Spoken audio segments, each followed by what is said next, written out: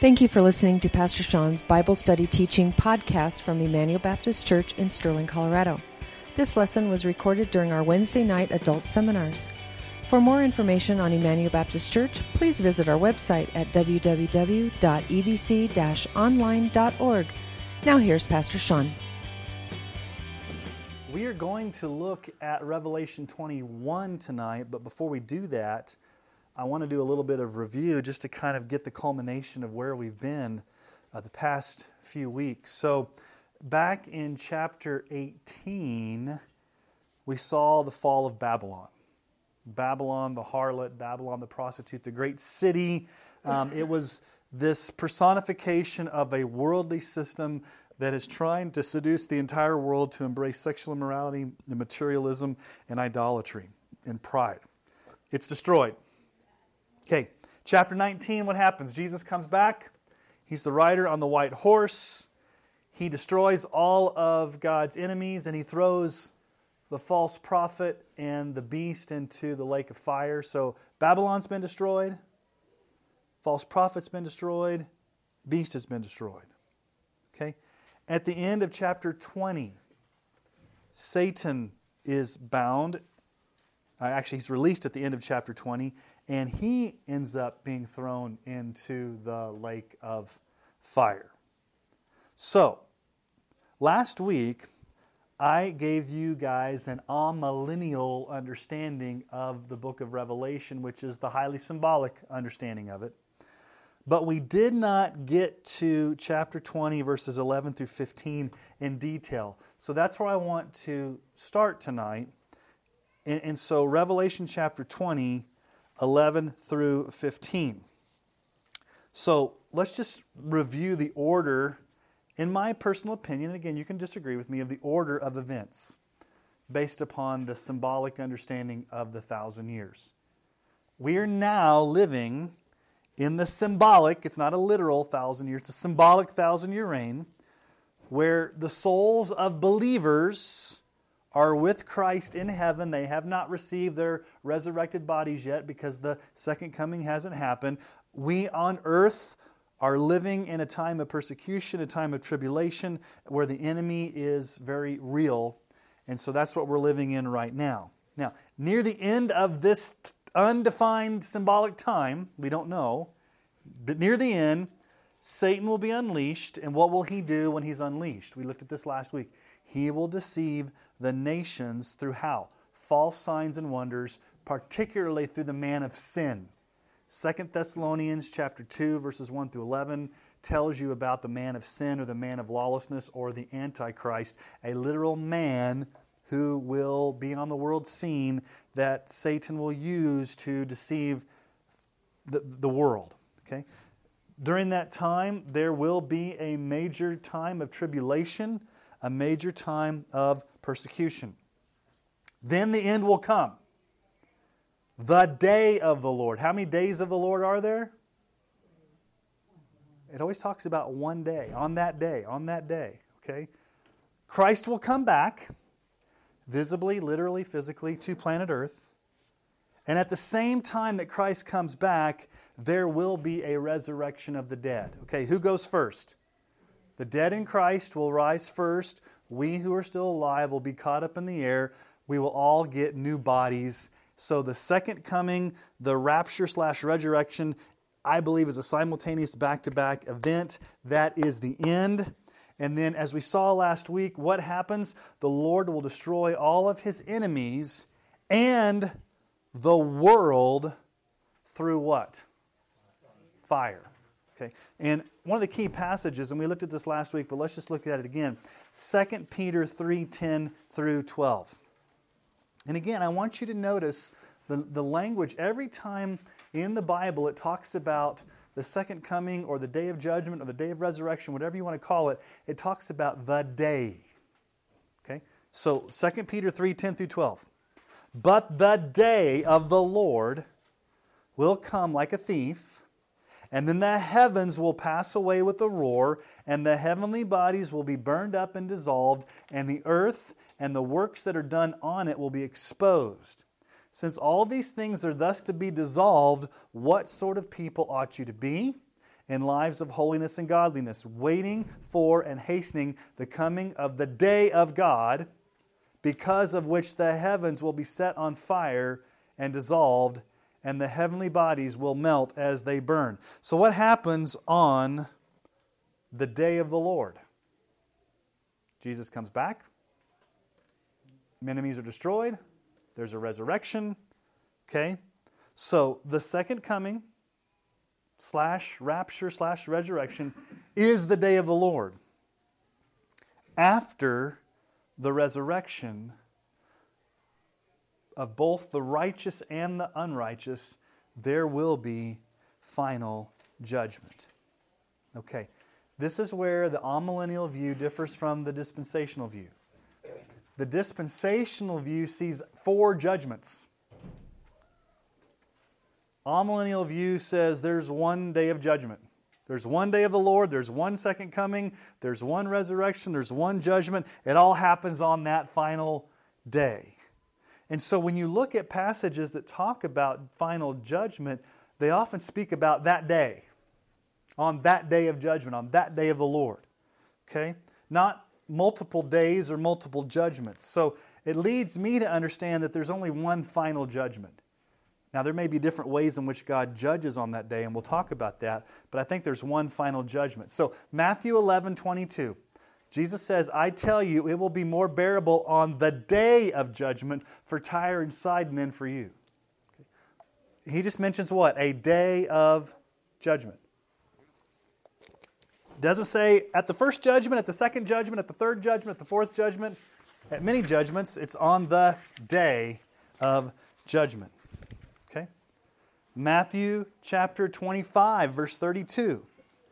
Jesus is talking about the sheep and the goats. Before him will be gathered all the nations, and he will separate people one from another as a shepherd separates the sheep from the goats. That is the day of judgment. Okay? What does Paul say about the day of judgment? Romans 2, 5 through 6. But because of your hard and impenitent heart, you are storing up wrath for yourself on the day of wrath, when God's righteous judgment will be revealed. He will render to each one according to his works. So how many days of wrath is there? There's the day of wrath, the day of the Lord, the day of judgment. Okay? Romans 14:10. Why do you pass judgment on your brothers, or you? Why do you despise your brother? For we will all stand before the judgment seat of God. Who's going to stand before the judgment seat of God? And Paul includes himself, right? So are Christians going to be there? Yes. Now we'll talk about what it looks like for Christians versus what it looks like for non-Christians, but we all have to appear before the judgment. And there it says, have to appear before what? To stand before the judgment seat of God. Okay. Now 2 Corinthians 5:10. Paul says this, for we must all appear before the judgment seat of Christ, so that each one may receive what is due for what he has done in the body, whether good or evil. Almost the same wording there. We all must appear before the judgment seat. Okay. And then at the coming of the Lord in 2 Thessalonians chapter 1, verses 9 through 10, when Jesus comes back, they will suffer the punishment of eternal destruction away from the presence of the Lord and from the glory of his might, when he comes on that day to be glorified in his saints and to be marveled at among all who have believed, because of our testimony to you was believed. Okay? Now, the Bible very clearly teaches a day of judgment. We will all stand before the Lord at the day of judgment, at the judgment seat. Okay? So, Revelation chapter 20, verses 11 through 15, illustrates that for us prophetically, apocalyptically. So let's read Revelation 20, 11 through 15. Then I saw a great white throne, and him who is seated on it. From his presence earth and sky fled away, and no place was found for them. And I saw the dead, great and small, standing before the throne, and books were opened. Then another book was opened, which is the book of life. And the dead were judged by what was written in the books, according to what they had done. And the sea gave up the dead who were in it. Death and Hades gave up the dead who were in them, and they were judged, each one of them, according to what they had done. Then death and Hades were thrown into the lake of fire. This is the second death, the lake of fire. And if anyone's name was not found written in the book of life, he was thrown into the lake of fire. What is this judgment? Or great white throne judgment, the day of judgment. Do just non-Christians get judged here, or what does the Bible say? We must all appear before the judgment seat of Christ. Now, what does it say here are opened? Books. And people are judged by what they had done. But then there's the book of life. And if your name was not written in the book of life, you were thrown into the lake of fire. So non-Christians, I'm going to be very clear on this. Non-Christians, lost people, those who do not believe in Jesus, they will be judged by two issues. Okay? They will be judged by their works. Okay, now why are non-Christians raised at the resurrection? Why aren't their souls just sent to hell? They are raised with a body to face judgment because the judgment is by works done in the body. And they will be punished in hell with the body because they committed sin in the body. Okay? So they're judged by works done in the body, and ultimately they are judged for their refusal to worship Jesus. They did not trust Jesus. They did not believe in Jesus. Okay? So if a non-Christian does a bunch of good works, is that enough to get him into heaven? Are you saved by works or by grace? So let's say a non-Christian standing before the judgment seat says, look, I did all these good deeds. Hopefully my good deeds outweigh my bad deeds. God, you need to let me in. What does Isaiah say? Even the righteous works we do are like a filthy rag. So number one, even if you did enough good works, those bad works you did are enough to damn you. And in addition to that, you did not trust Christ personally for salvation. Okay? Now, that's non-Christians. We must all appear before the judgment seat of Christ, Christian and non-Christian. How will Christians be judged? I don't think we will be judged in the sense that God's going to judge us the way He judges non-Christians, because Christ has taken that judgment on the cross. And where were our names written? If you're a believer, your name was written in the Lamb's book of life before the foundation of the world. So what's the basis for your judgment or non-judgment? Okay, so if Christ paid for your sins on the cross and took that punishment, will you have to suffer judgment again for the sins He already paid for? No.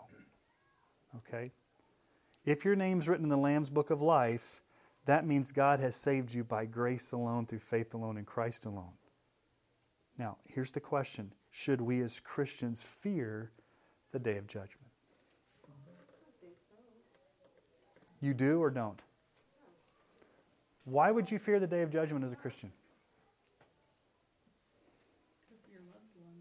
Okay, but you're going to be glorified. I mean, for your loved ones, but for you personally. Okay. So as a Christian, we should not fear ourselves. We should not fear ourselves the day of judgment. Is that what I'm hearing you say? Or some of you saying we should fear it? Let me give you two verses here and maybe change your mind. Okay? Romans 8:1, there is therefore now no condemnation for those who are in Christ Jesus. What does condemnation mean? There's no judgment for those who are in Christ. It's not going to be like you're before the great white throne and God's going to open these books and be like,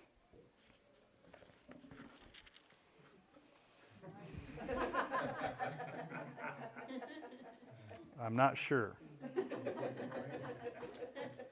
There's some good things on here, but what's God going to open? He's going to open the book of life. Did you do anything to get in the book of life? When was your name put in there? Before the foundation of the world. Your name was written in there before you were even born. So it's all of grace that God did that. It's not based on works. And 1 John 4:17 says this, by this is love perfected with us. So, listen to what John says, so that we may have confidence for the day of judgment, because as He is, so also are we in this world. We may have confidence in the day of judgment because love has been perfected in us. We've been saved by grace. God's love takes away our sins. Okay? So, don't ask me what the judgment's going to look like for Christians. I don't know exactly how it's going to work. I don't know if we're all going to be lined up in a row waiting there for 2,000 years. I mean, I don't know how the mechanics of it work. Okay? There's not enough information in the Bible to say exactly how it works. Here's what we do know. We will appear before the judgment seat. We will be judged by what we did, okay? And then everything you did as a Christian was empowered by the Holy Spirit. And your judgment was taken on the cross. And your name was written in the Lamb's Book of Life. So here's the bottom line for me, regardless of how it shakes down. As a Christian, you should not fear the day of judgment because you are saved by grace. As a non-Christian, you should fear the day of judgment. Okay? Now, what happens here with this great white throne and books being opened? Yes, Risa. So what you just said, that God put everybody who's ever created, their name is in the book of life. No. Only the elect. Oh. Only those who've been predestined before the foundation of the world's names are in the Lamb's Book of Life. Not everybody. Because if everybody's name was in the Lamb's Book of Life, everybody would be saved. Well, that's what I was going to. So then, what, they just get their name taken off? I didn't. No, their name was never in it. Okay. Yeah. So like God writes everybody's name in with a pencil, and if you do something bad, He erases your name because maybe our Nazarene brothers and sisters may believe that. I don't know. Like if you lose your salvation, I'm not exactly sure how that works, but. Now, this picture right here is very similar to the throne room that Daniel saw. So Daniel, it's very interesting. In the Old Testament, Daniel saw a lot of the same things that John saw, which shows the continuity between the two testaments. What does Daniel see in chapter 7, verses 9 and 10? This is funny because Daniel has a dream and he wakes up and his face turns white and he was shocked by what he saw. But here's what Daniel saw way back in the day. He's talking about his vision. As I looked, thrones, does that sound familiar? Were placed, and the Ancient of Days took his seat. Now, who is the Ancient of Days? It's God the Father. Okay. His clothing was white as snow. The hair of his head was like pure wool. His throne was fiery flames. Its wheels were burning fire. That takes you back to the throne room in Revelation chapter 4. A stream of fire issued and came out from before him, and 1,000 served him, and 10,000 times 10,000 stood before him. The court sat in judgment, and books were opened. So what does Daniel see? The great white throne judgment. Yes, Paul. Why would it not be Jesus?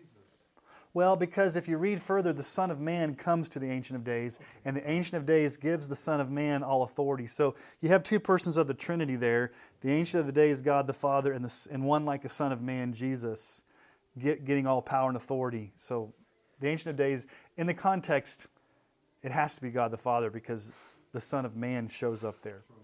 Yeah, or in that same passage of Scripture. Okay, so what's the very last thing at the end of the last verse of chapter 20? Is there any enemy of God, any non-believer left? Okay. If your name was not written in the Lamb's Book of Life, what happened to you? You said shipped out? Shipped out. Well, I think it's a little bit stronger than that. Makes it sound like you can come back to port. But at the end of chapter 20, who and what's been destroyed in the book of Revelation so far? Babylon the harlot's been destroyed. Back in chapter 18. The beast has been thrown into the lake of fire. Chapter 19. The false prophet has been thrown into the lake of fire. Chapter 19. Satan has been thrown into the lake of fire. Chapter 20. Death and Hades have been thrown into the lake of fire. The earth has become disfigured through the fire of judgment. Okay? Based upon 2 Peter and other passages of Scripture that says the world will be destroyed by fire. So you get to the end of chapter 20, who is left? What the last two chapters of Revelation, lost people, Satan, everybody's out of the picture. The last two chapters of Revelation focus on heaven, the new heavens and the new earth, and what believers will experience for eternity. So tonight gets exciting because we're no longer talking about judgment and millstones and wrath and destruction. We're talking about heaven, the new heavens and the new earth. So we get to chapter 21. Can I stop you briefly? Yes, sir.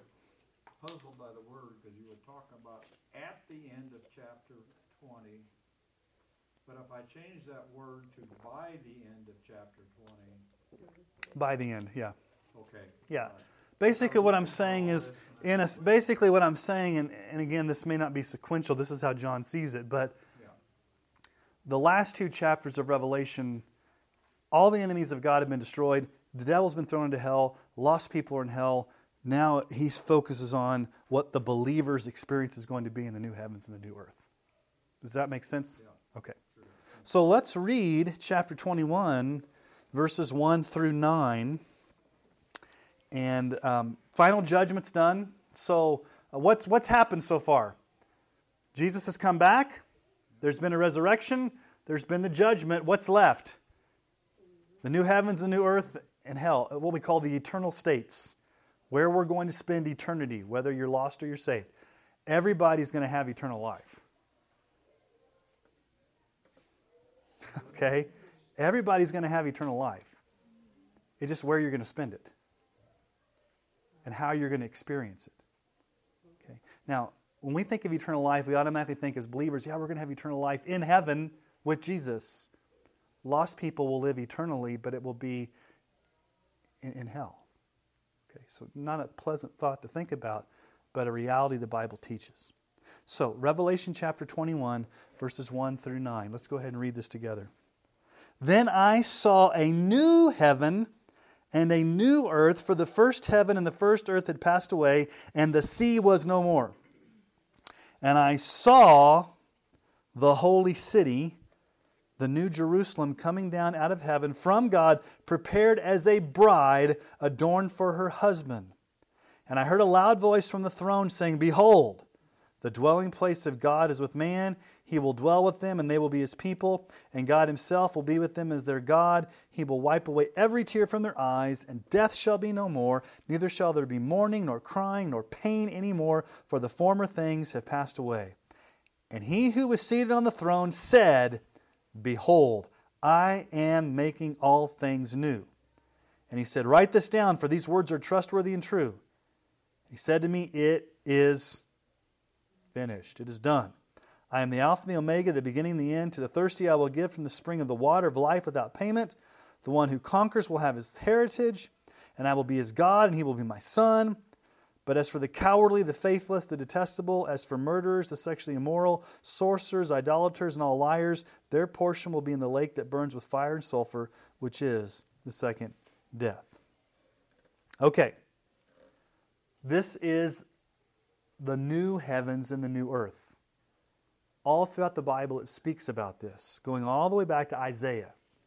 The prophet Isaiah in chapter 65, verse 17, prophesied way back in the Old Testament, For behold, this is God saying, I create new heavens and a new earth, and the former things shall not be remembered or come into mind.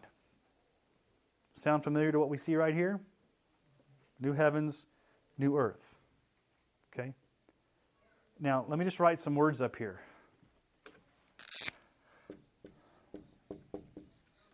Because that's a question. The word new, there's two ways to use the word new in the Greek language. But let's keep looking at some of these other passages of Scripture. Matthew 19:28. Jesus said to them, Truly I say to you, in the new, what? World, when the Son of Man will sit on His glorious throne, you who have followed me will also sit on 12 tribes, judging the 12 tribes of Israel. Now, Think about this for a moment. Just stop and think what we talked about the past few weeks. What's the dispensationalist or the premillennial view of when Jesus sits on his throne? In the millennium. But what's he say right here? In the new world. Is that a literal 1,000-year reign on earth, or is it the new heavens and the new earth? I take it to be the new heavens and the new earth. Okay? Now, the word new world, you know what word that is in the Greek language? Regeneration. That's the Greek word is there for new world. You may have even a footnote in your Bible that says that. In the regeneration. What's regeneration? Make anew again. Okay, so re means again. What does generate? Or genesis. To reborn, to remake, to recreate. In the recreation, if you will, the new creation. Okay. Acts 3:21. Whom heaven must receive until the time for restoring all the things about which God spoke by the mouth of His holy prophets long ago. Talking about Isaiah. What's the restoring of all things? We got another word there. So you have a restoration. You have a regeneration. You have a renovation. Okay, so here's the big question that a lot of people debate over, and that is, okay, what does this word new mean? New heaven and new earth. Is this a totally brand new creation, like planet Earth has been totally decimated and God recreates Earth again like He did the first time, ex nihilo, out of nothing? Or is this a renovation or regeneration of what we're already experiencing? In other words, is the new heaven and the new earth, our existing earth, just renovated because it's been decimated, or has the entire earth been destroyed and God creates a new earth for us to live on? It sounds like it's a new earth. Okay? It talks like everything's been destroyed. I mean, heavens are burning up. I mean, this sounds pretty cataclysmic. Okay. I mean, Let me just tell you what the word new is in Greek, okay? It's the word kainos. There's chronos, not chronos, that's the word for time. Kainos, new, means a newness in quality, not in kind. In other words, here's the argument. If I go get my car totaled and smashed up and disfigured and burned and obliterated, is it still my car? What happens if I take it and get it restored? It's the same car, but it's restored brand new. Okay.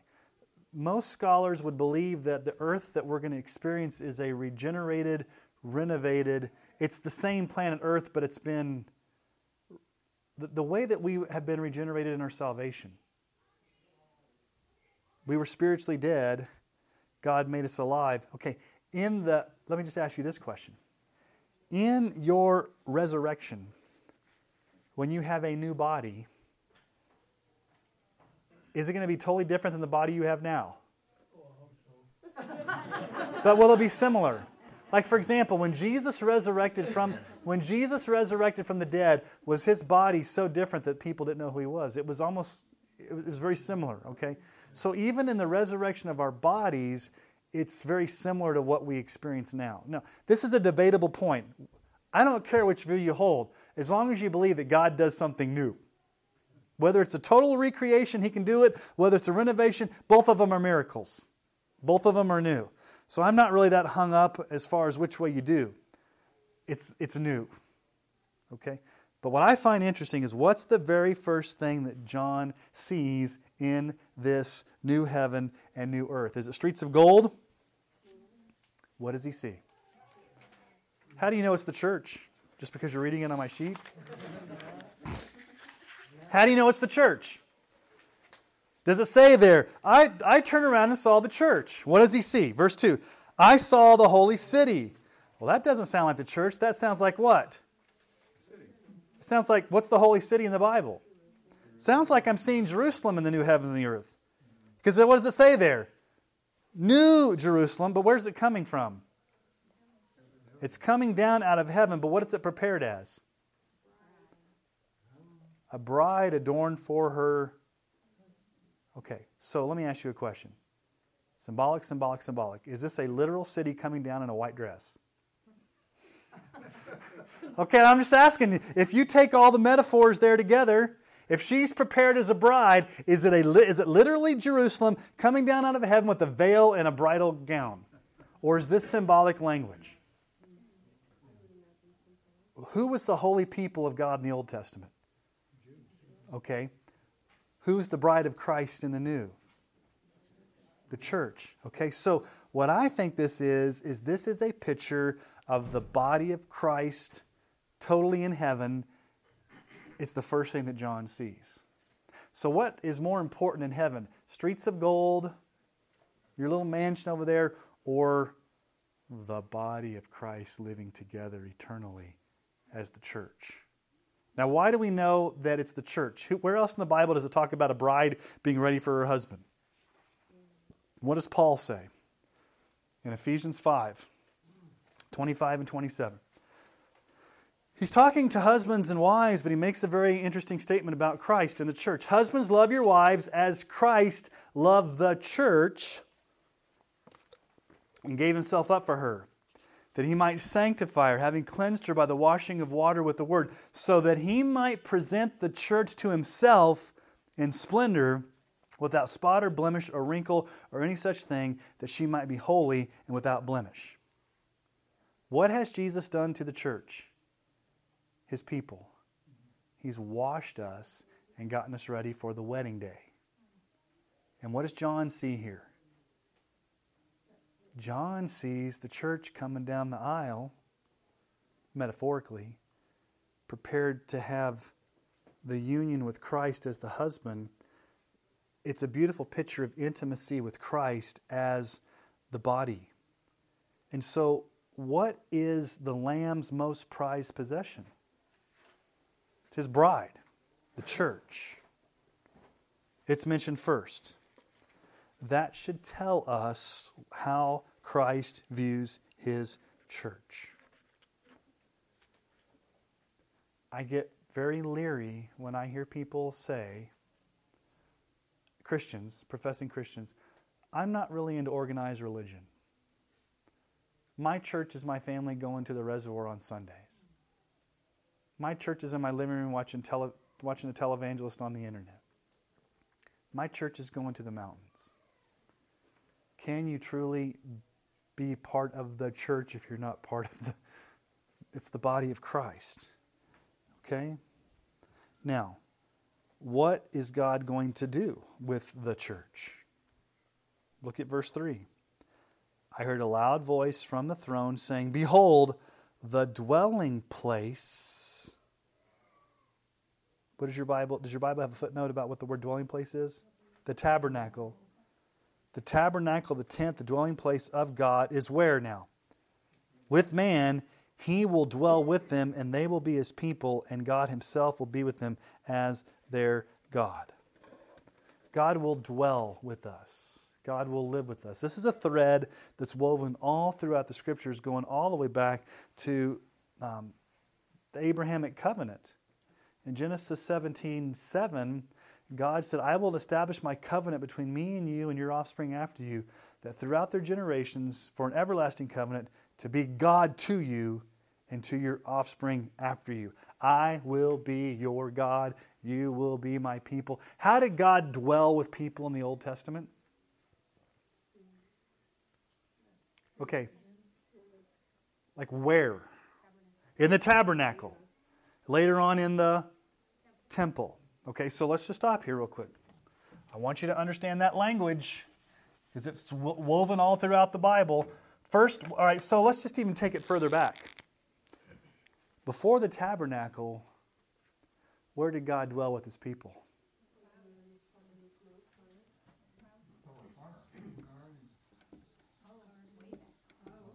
I'm not talking about Exodus. Y'all are too fixed on Sunday mornings. Where did God dwell with His people? In the Garden of Eden. And what happened when sin came in? They were left. Okay? They had to leave the garden. They were banished. Okay. Next big issue, you have Abraham, you have Isaac, you have Jacob. God was their God, but it was more of a covenant. Okay, God not so much dwelt with Israel, but He led them through what? The pillar of cloud and the pillar of fire. It's not until you get to the tabernacle that God says, I will dwell with my people. Now, what was the tabernacle? It was a portable tent. It's a portable tent they had to carry around.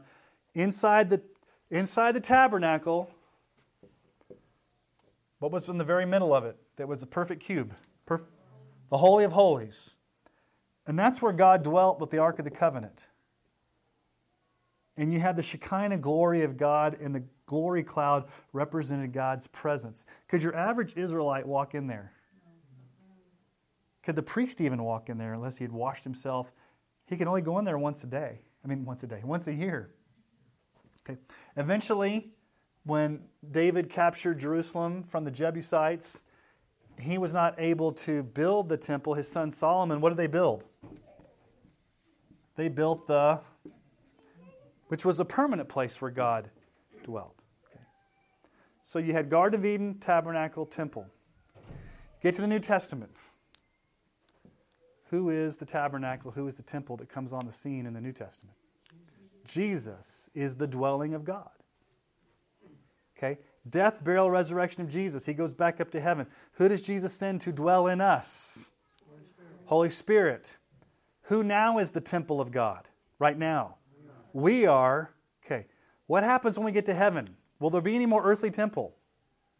Will we need the Holy Spirit to live in us anymore? We will be with Jesus. How? Like unfettered access to God Himself. He will dwell with us in the fullest way possible, and we will dwell with Him. Exodus 6:7. God says, I will take you to be my people, and I will be your God, and you shall know that I am the Lord your God, who has brought you out from under the burden of the Egyptians. 2 Corinthians 6:16. For we are the temple of the living God. As God said, I will make my dwelling among them, and I will walk among them, and I will be their God, and they shall be my people. So, question. Let me ask you a question. Anybody here experience walking with God in the cool of day in the Garden of Eden? Anybody here got to go into the tabernacle and the Holy of Holies? Anybody here got to go into the temple? Anybody here got to see Jesus walk physically on earth? Okay. Guess what happens when we get to heaven? All those realities we'll get to experience. It'll be like Adam and Eve will get to walk with God. We'll get to go into the Holy of Holies because there'll be no more need to. We'll have perfect access to God. We'll see Jesus face to face. All of the limitations we had on earth will be ultimately fulfilled in the new heavens and the new earth where we will dwell with God. So you would say, what is heaven? Heaven is being able to live with God perfectly, forever. Now, what's going to be in the new heavens and the new earth according to verse 4? An absence of the effects of sin. What has sin caused in your life? Let me just ask you, verse 4. Has anybody ever cried tears? Anybody experienced the death of a loved one? Anybody mourned? Anybody cried? Anybody felt pain? Those things will be no more. The former things have passed away. What are the former things? The things of the earth right now. The earth that's under the curse. Now, probably the most important statement in the book of Revelation up to this point. Read very carefully verse 5. He who was seated on the throne said, Behold, I am making all things new. This is the first time God speaks himself in the entire book of Revelation. Who's been speaking on behalf of God? I missed that. What verse? Verse 5. All throughout the book of Revelation, angels have been speaking. John has been speaking. Elders have been speaking. 24 elders have been singing. 4 living creatures have been directing. Finally, God himself says, it doesn't say, behold, God is making things new. What does it say? What does it say? What does it say? I am making, and what's he doing? He's making all things new. Reminds you of 2 Corinthians 5:17. Therefore, if anyone is in Christ, he's a new creation. The old has passed away. Behold, the new has come. Notice also what he says there in verse 6. It is done. What's the only other place you hear that phrase? It is done. You guys are hiding over there. It is what? On the cross, Jesus said, it is finished. Okay. Redemption was completed. What's done here? It's the end of the world. It's the new world. Okay. It is done. What's done? The destruction of all the enemies, the final judgment. I've completed the course of history that I've ordained, and I'm making all things new because I'm God and I have the sovereign right to do that. And guess what you get to experience in verse 6? Perpetual refreshment for the soul. Notice what it says there in verse 6. He said to me, it is done. I am the Alpha and the Omega, the beginning and the end. To the thirsty, I will give from the spring of the water of life without payment. Now, this is all metaphorical. Are you going to be thirsty in heaven? I got a glorified body and I'm going to be walking around. I need that Sprite to drink or I need a Gatorade. I'm thirsty. No, it's a metaphor. What's the point here? You won't ever have to worry about... Well, let me just ask you this. Is there in your life right now as a sinner somewhat of a holy angst or a holy dissatisfaction with where you are spiritually? Do you ever feel like you have enough of God? Do you ever feel like you pray enough? You seek God enough? You ever feel like you feel spiritual enough? No, we're never going to feel that way. How are we going to experience in heaven? Will we ever have anxiety about not having spiritual refreshment? No. David said it this way in Psalm 42. As deer pants for the flowing streams of water, so pants my soul for you. My soul thirsts for the living God. Right now, what do we long to get close to God? When we sin, we feel far away from God. There's always, because of sin, because of human limitations, because we can't see God, there's always a little bit of that separation. When we get to heaven, we're never going to feel that because we're always going to be satisfied. What was one of the Beatitudes? Blessed are those who hunger and thirst for righteousness, for they shall be filled or satisfied. Will you ever have any spiritual lack in heaven? You're walking around like, man, I don't feel close to God today. It's a bad day. I didn't have my quiet time today. You're not going to feel that, are you? Because what's going to happen? You're going to be in the presence of Jesus, and you're going to be perfected. Okay. Also, look at verse 7. You're going to be adopted. You're going to experience the fullness of your adoption. Now, we've been adopted into God's family, but we don't fully experience that adoption until we get to heaven. But verse 7, to the one who conquers will have this heritage, and I will be his God, and he will be my son.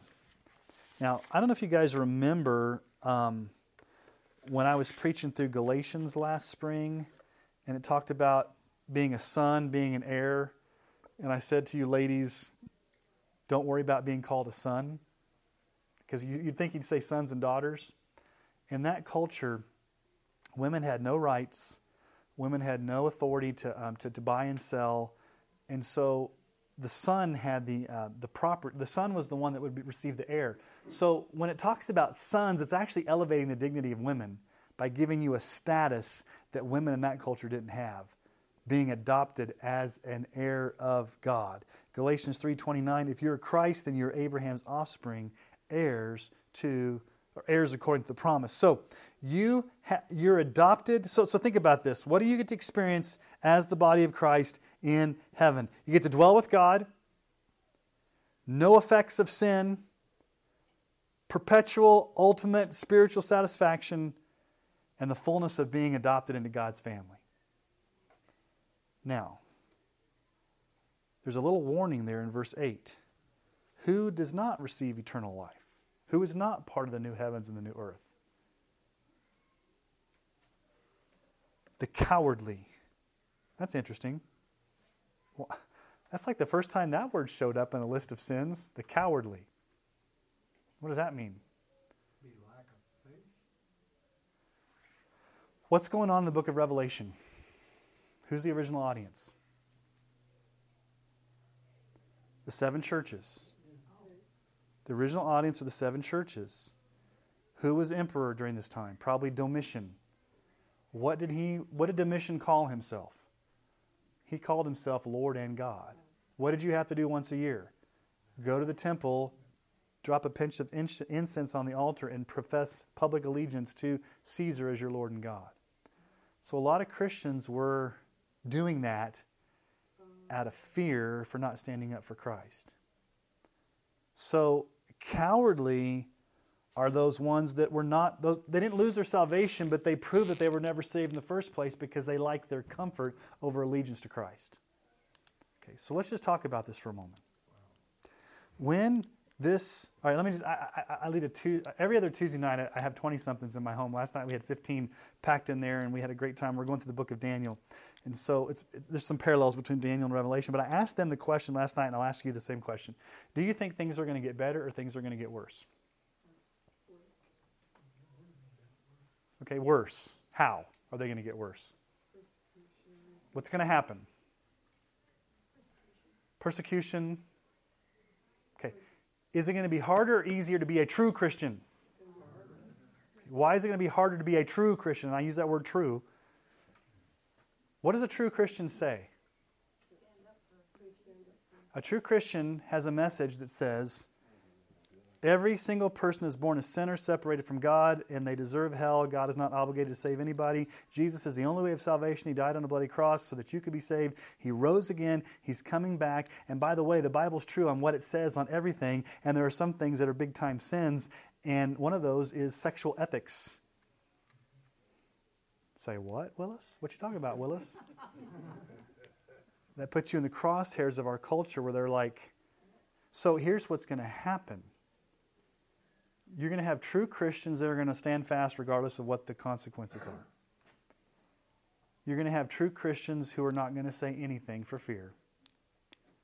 And you're going to have those that think they're Christians that are going to compromise because it's just easier.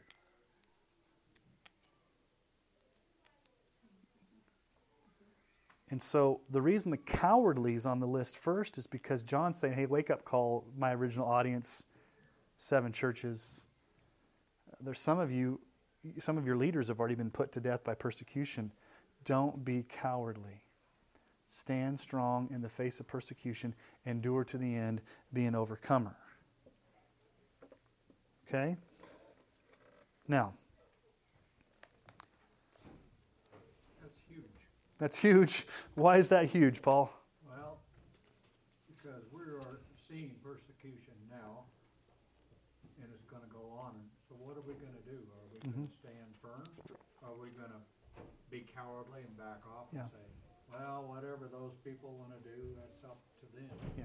Instead of taking a stand and being a foundation and being something stable. Yeah. You know, I feel for the college kids right Yeah. now. Oh, yeah.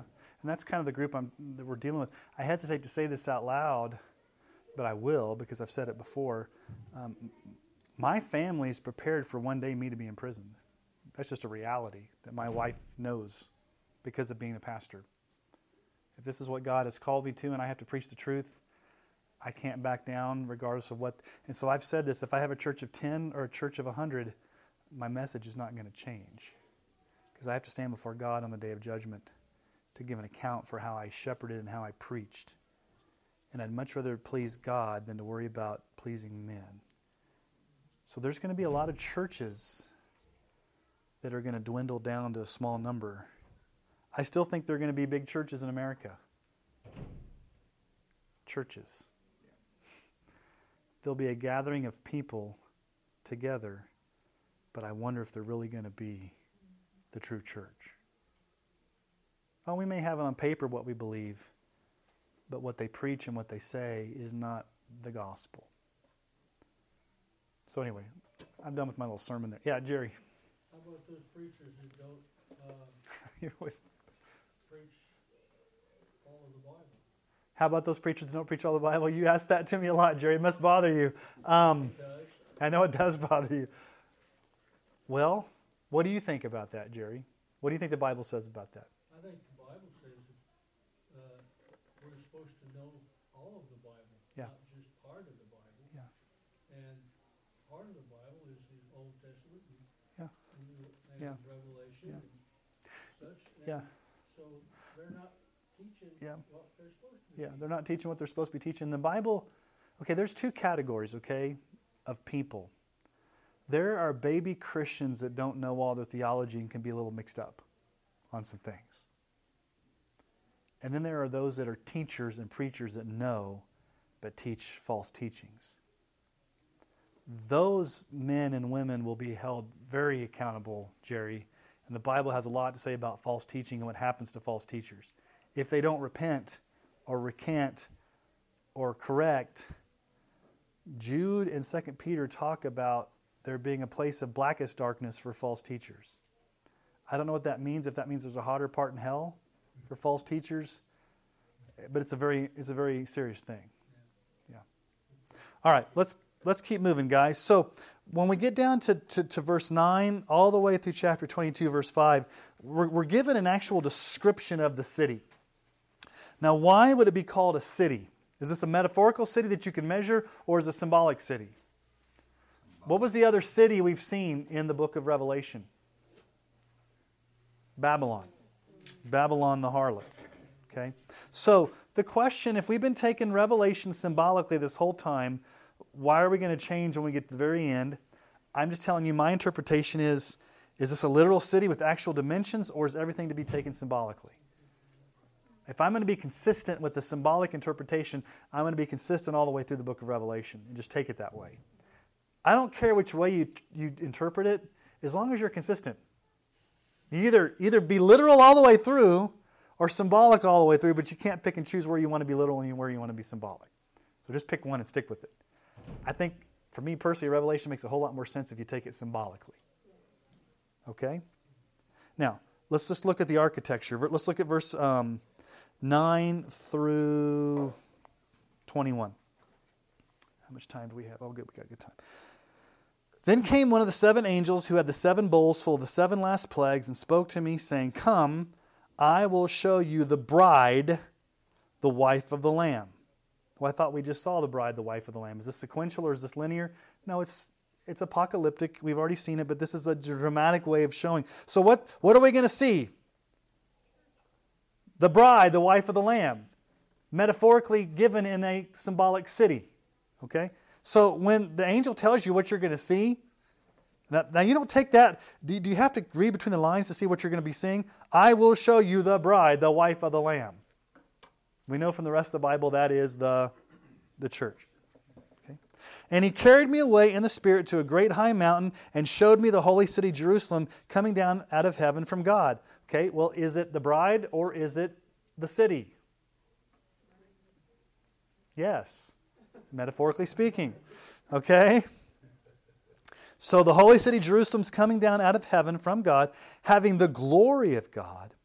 Its radiance like a most rare jewel, like jasper, clear as crystal. It had a great high wall with 12 gates, and at the gates 12 angels, and on the gates the names of the 12 tribes of the sons of Israel were on it inscribed. And on the east 3 gates, on the north 3 gates, on the south 3 gates, and on the west 3 gates. And the wall of the city had 12 foundations, and on them were the 12 names of the 12 apostles of the Lamb. And the one who spoke with me had a measuring rod of gold to measure the city and its gates and its walls. The city lies 4 square, its length the same as its width. And he measured the city with its rod, 12,000 stadia. Its length and width and height are equal. He also measured the wall, 144 cubits by human measurement, which is also an angel's measurement. That's confusing, isn't it? The wall was built of jasper, while the city was pure gold, like clear glass. The foundations of the wall of the city were adorned with every kind of jewel. The first was jasper, the second sapphire, the third agate, the fourth emerald, the fifth onyx, the sixth carnelian, the seventh chrysolite, the eighth beryl, the ninth topaz, the tenth chrysoprase, the 11th jacinth, the 12th amethyst. I can never say amethysts. The 12th gates were 12 pearls, each of the gates made of a single pearl, and the streets of the city were pure gold like transparent glass. Okay. That sure is awful specific. Okay, that's the question, Paul. That sounds awful specific. It's a measuring rod, and it's got dimensions and everything. So then you start... Surely this one is real. Yeah, surely this one's real because if... All right, so let me ask you a question. If you take the literal dimensions of this... It's got to fit people literally from all tribes, tongues, and nations into this inhabitation for all eternity.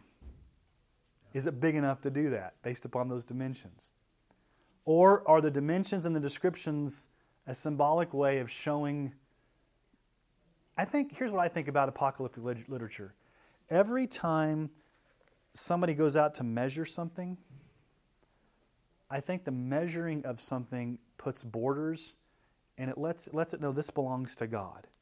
This is His property, you know.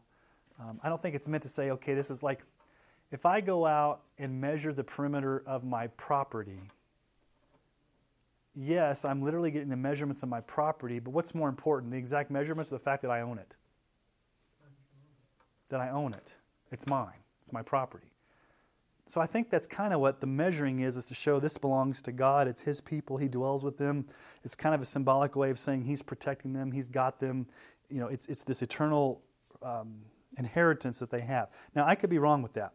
But the question is, in verse 11, this city, which is the bride of Christ, has the glory of God.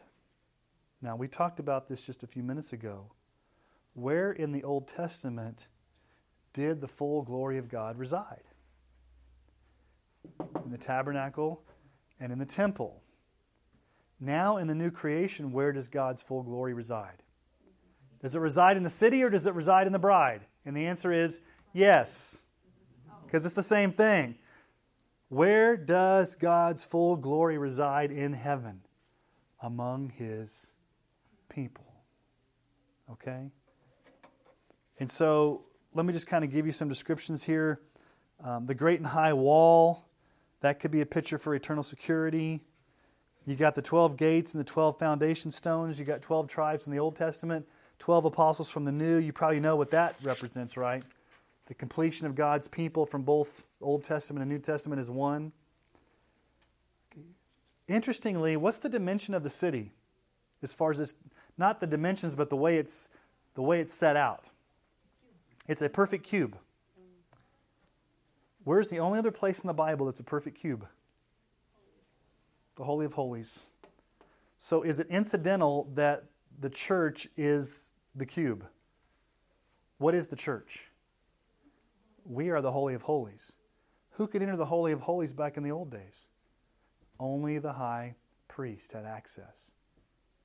The church now not only has access to God, but we are the very dwelling place of God. Okay? All right, let's keep going here, guys. Verse 22. And I saw no temple in the city, for its temple is the Lord God, the Almighty, and the Lamb. And the city has no need of sun or moon to shine on it, for the glory of God gives it light, and its lamp is the Lamb. By its light will the nations walk, and the kings of the earth will bring their glory into it, and its gates will never be shut by day, and there will be no night. They will bring into it the glory and the honor of the nations, but nothing unclean will ever enter it, nor anyone who does what is detestable or false, but only those who are written in the Lamb's book of life. Okay, so what's this business of why there's no temple? Why is there no temple in the new heavens and the new earth? Because who's the temple? The temple is the Lord God Almighty and the Lamb. Who else is the temple? We are. So John, get your metaphors right. Is the temple Jesus? Is the temple God? Or is the temple us? And the answer is yes. Okay? The whole issue is, what's this symbolically telling us? God dwells with us permanently. We dwell with Him permanently. We are that temple. I'm going to skip over those passages because you probably know them. You can go back and read them. 1 Corinthians 3 talks about us being the temple. Ephesians 2 talks about us being the temple. 1 Peter 2 talks about us being the temple. And then verse 23, what does it say there? There's no need of sun or moon to shine it. Who gives light to the city?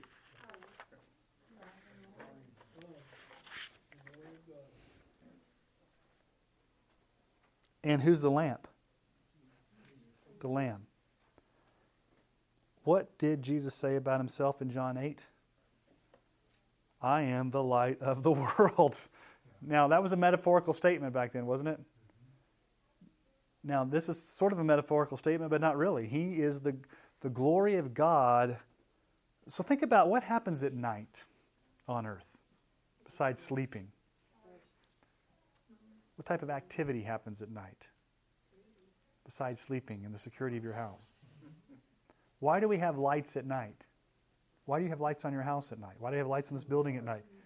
Security for people that want to break in and do crazy stuff. Why would there not be any need for any light in heaven? There won't be any darkness at all. There won't be any sin. There won't be any, everything will be light. And verse 25, metaphorically, there will be an absence of fear. What does verse 25 say? Its gates will never be shut, and there will be no night there. Why do we have gates or walls? To keep people out. We're never going to have to fear two things. In heaven, you won't ever have to fear being kicked out because you're there, and you won't ever have to fear evil coming in. It's free, unfettered access to the glory of God. Okay. Who are in the city? Well, just another statement there. Verse 27, what do we find out? Those who are written in the Lamb's book of life.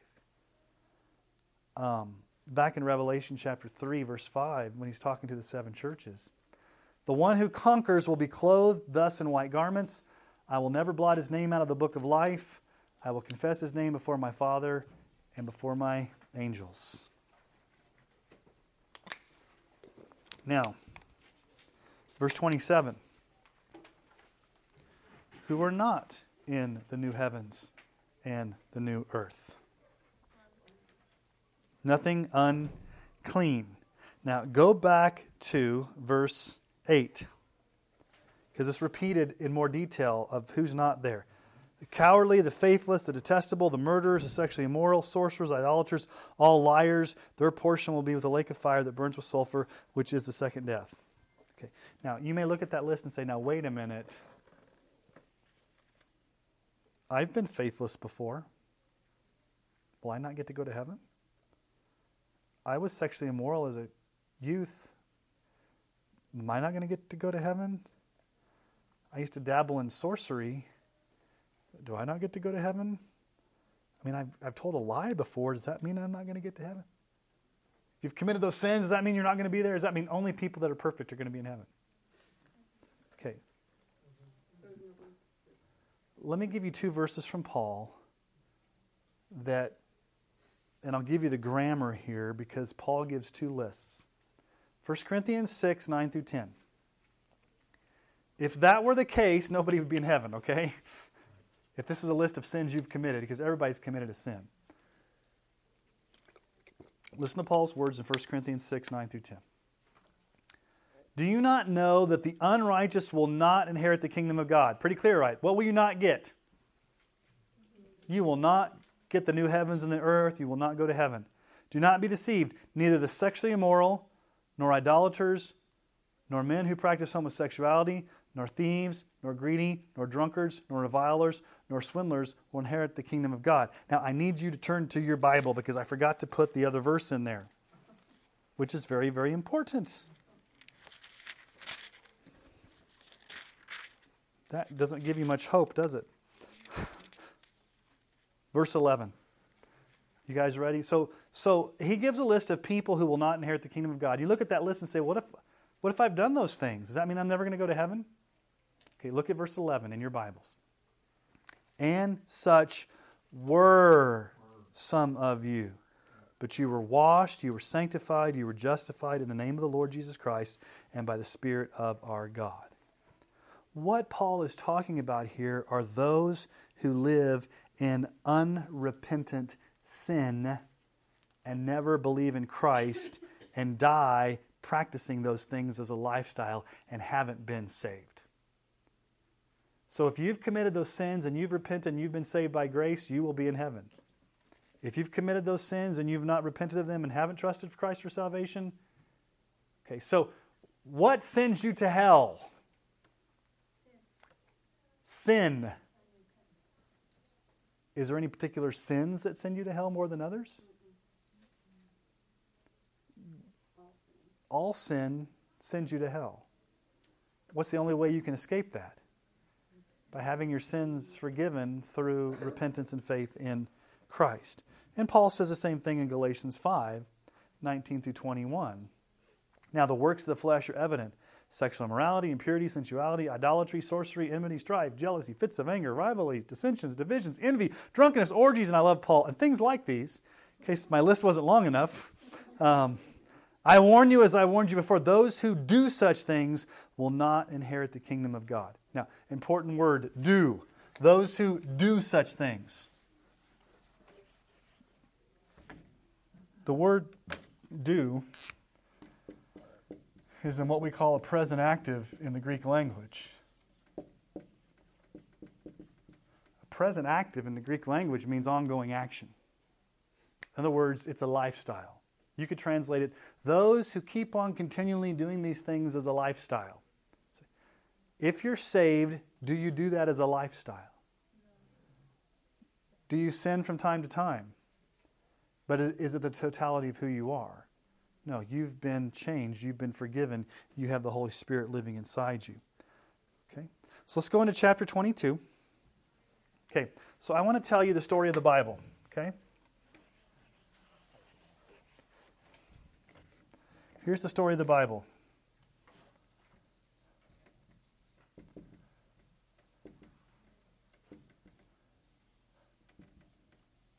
All stories have a beginning, right? And all stories have a middle, right? And all stories have an ending, right? Well, the Bible doesn't. Beginning, middle, beginning. Okay. How does the Bible begin? Where does the Bible begin? Creation. And where did God put His people? What did you have in the Garden of Eden? Tree of life. Okay, what happened with that whole scenario when we sinned? The rest of the history of the world is, this is where we are now. Christ has come. He saved us. Then in the new heavens and the new earth, it is new. But it's going to go back to some of the images of the Garden of Eden, but even greater than the Garden of Eden. What was the one thing in the Garden of Eden that's different about heaven? As great as the Garden of Eden was, what's the one huge difference between the Garden of Eden and heaven?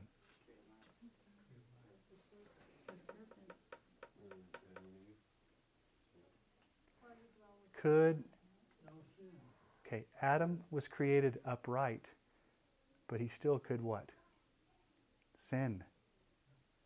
Did Adam sin in a perfect environment? Yes. Okay, in the Garden of Eden, even though Adam was created upright, he still had the ability to fall into sin, and he did. In the new heavens and new earth, are we going to have that ability? So it's going to be greater than the Garden of Eden because we won't have even the capacity to sin because we'll be saved. And Satan won't be there. There'll be no temptation. There'll be no capacity. We will be totally, it'll be greater than the Garden of Eden because we will be perfected with no possibility of sinning at all, the way Adam had a possibility of it. Okay? But there's images of the Garden of Eden here in this as you go into chapter 22. So we're just going to look at the first 5 verses of chapter 22 because it's all tied together in the original language, in the original text. So, into chapter 22, verses 1 through 5. Then the angel showed me the river of the water of life. River of life. Bright as crystal, flowing from the throne of God and of the Lamb.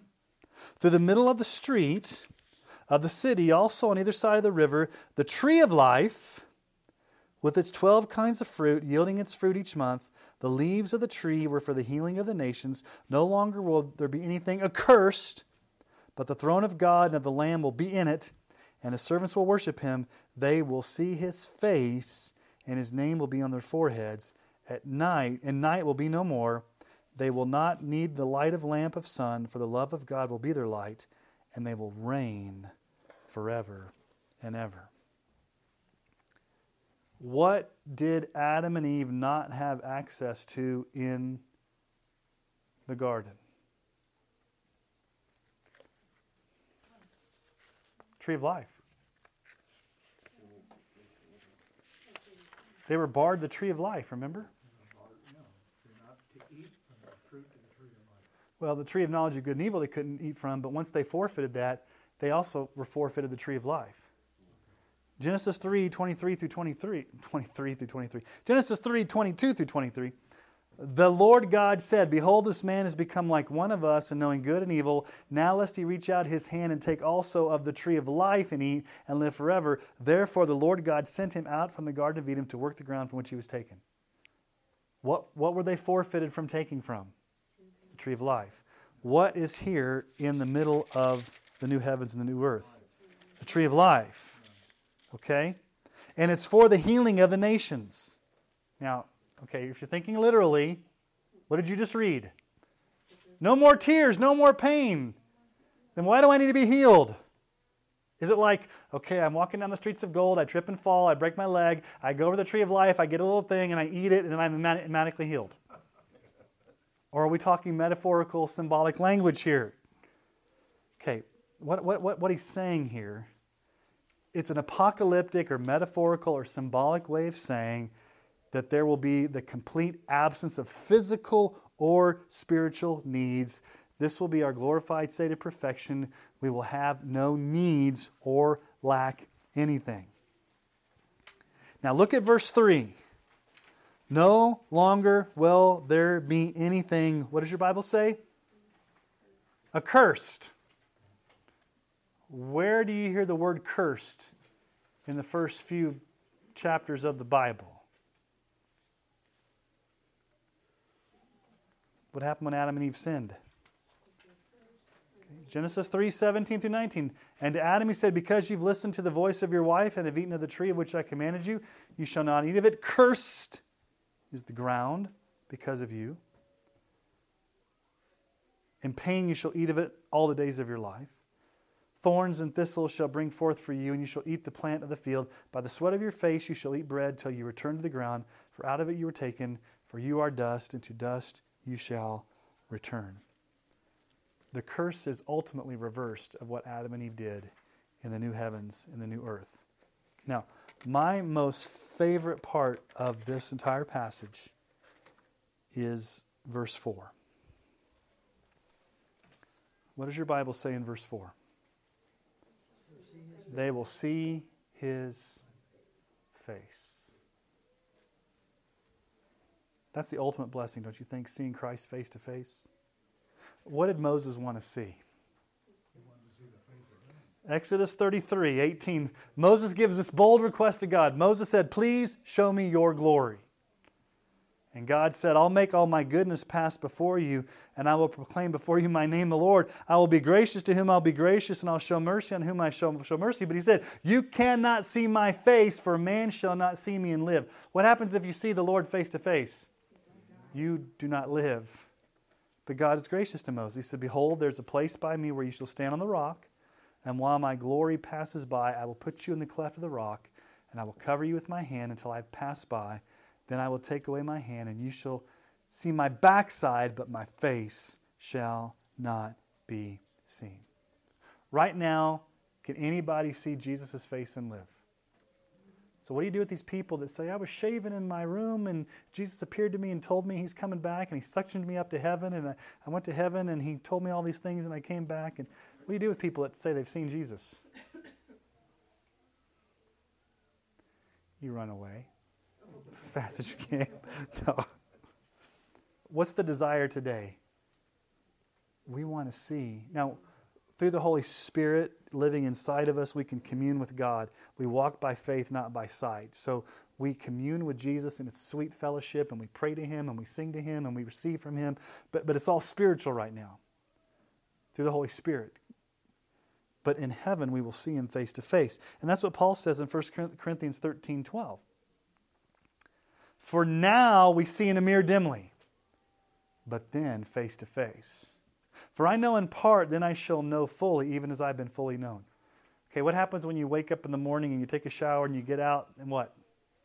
You have to get your towel out and makes that weird noise. Or you have to scrape the stuff away. So like, can you really see yourself in a mirror dimly? You have to scrape it. So Paul's saying right now, our vision is like, we got glimpses in the scriptures of what Jesus looks like. We got glimpses of what heaven looks like. But on that day, that mirror will be like totally cleaned off and we'll be in His presence and be able to see Him as He is. And then John says it in 1 John 3:2. Beloved, we are God's children now, and what we will be has not yet appeared. Okay, it's not yet appeared. But we know that when He appears, two things. We shall be like Him. What is that? The resurrection. Because we shall see Him as He is. Can we see Jesus as He is right now? It's kind of like that movie, A Few Good Men. You can't handle the truth. If He were to show up to you right now, you couldn't handle it because you don't have a glorified body. When you have a glorified body and you're in heaven, you will have the capacity to be able to not only see Jesus, but interact with Jesus, be with Jesus forever and ever, face to face. Just like when Adam and Eve talked with God in the garden in the cool of day. So, this images of the Garden of Eden. In the Garden of Eden, there was the curse, there was alienation, there was separation, there was shame, there was fear. But now it's come full circle to intimate fellowship with God. Then we've got, what else is in verse 4? We've got this whole forehead stuff again. Our name's going to be on His forehead. Or His name will be on our foreheads. What have we been saying over and over again about what it means to be on the forehead? It was a seal of ownership. Represented ownership. Because Christ has purchased us with His blood, He owns us. We have peace of knowing that we're firmly gripped in His right hand. He will never let us go. Oh, no, you never let go through the calm and through that stuff. Oh, no, you never let go of me. That's what it means right there.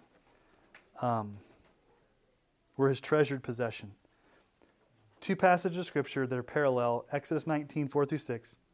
This is God speaking to Israel. You yourselves have seen what I did to the Egyptians, how I bore you on eagle's wings and brought you to myself. Now therefore, if you will indeed obey my voice and keep my covenant, you shall be my treasured possession among all the peoples, for all the earth is mine.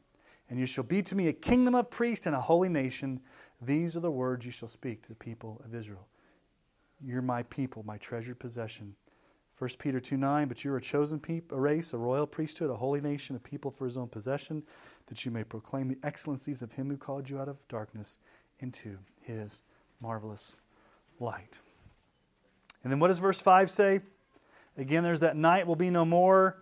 There will be no need to light to have the lamp of sun, for the Lord God will be their light. And what are we going to do? We will reign forever and ever. Hallelujah, hallelujah. King of kings and Lord. You're supposed to stand up, guys. The hallelujah chorus. No, so we will reign forever and ever. So, as we end tonight, the earth was originally created for humans to inhabit and to have intimate, unhindered fellowship with the Creator. And in the new heavens and new earth, we'll experience just that. Now think about that for a moment. What's the word intimate mean? The closest you can get. What does the word unhindered mean?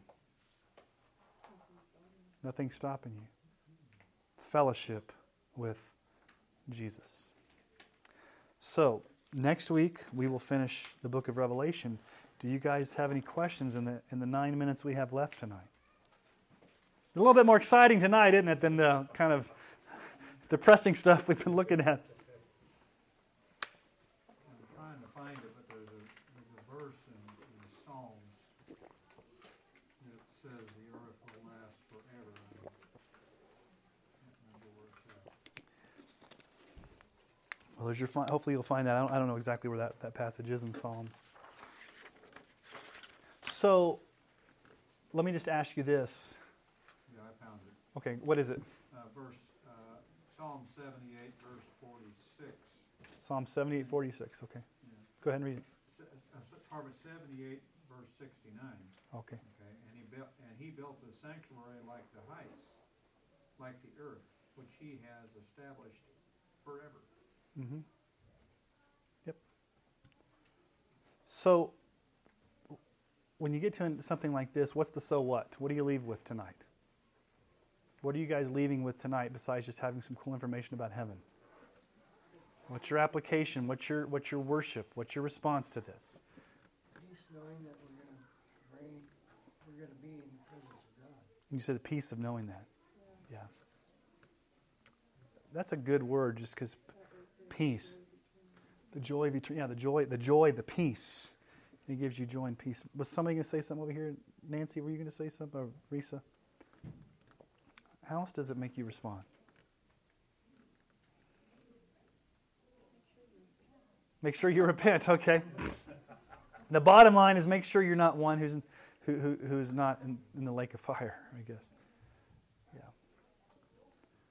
I think it fills you with joy, the fact that you know what you've done is a very, very good thing.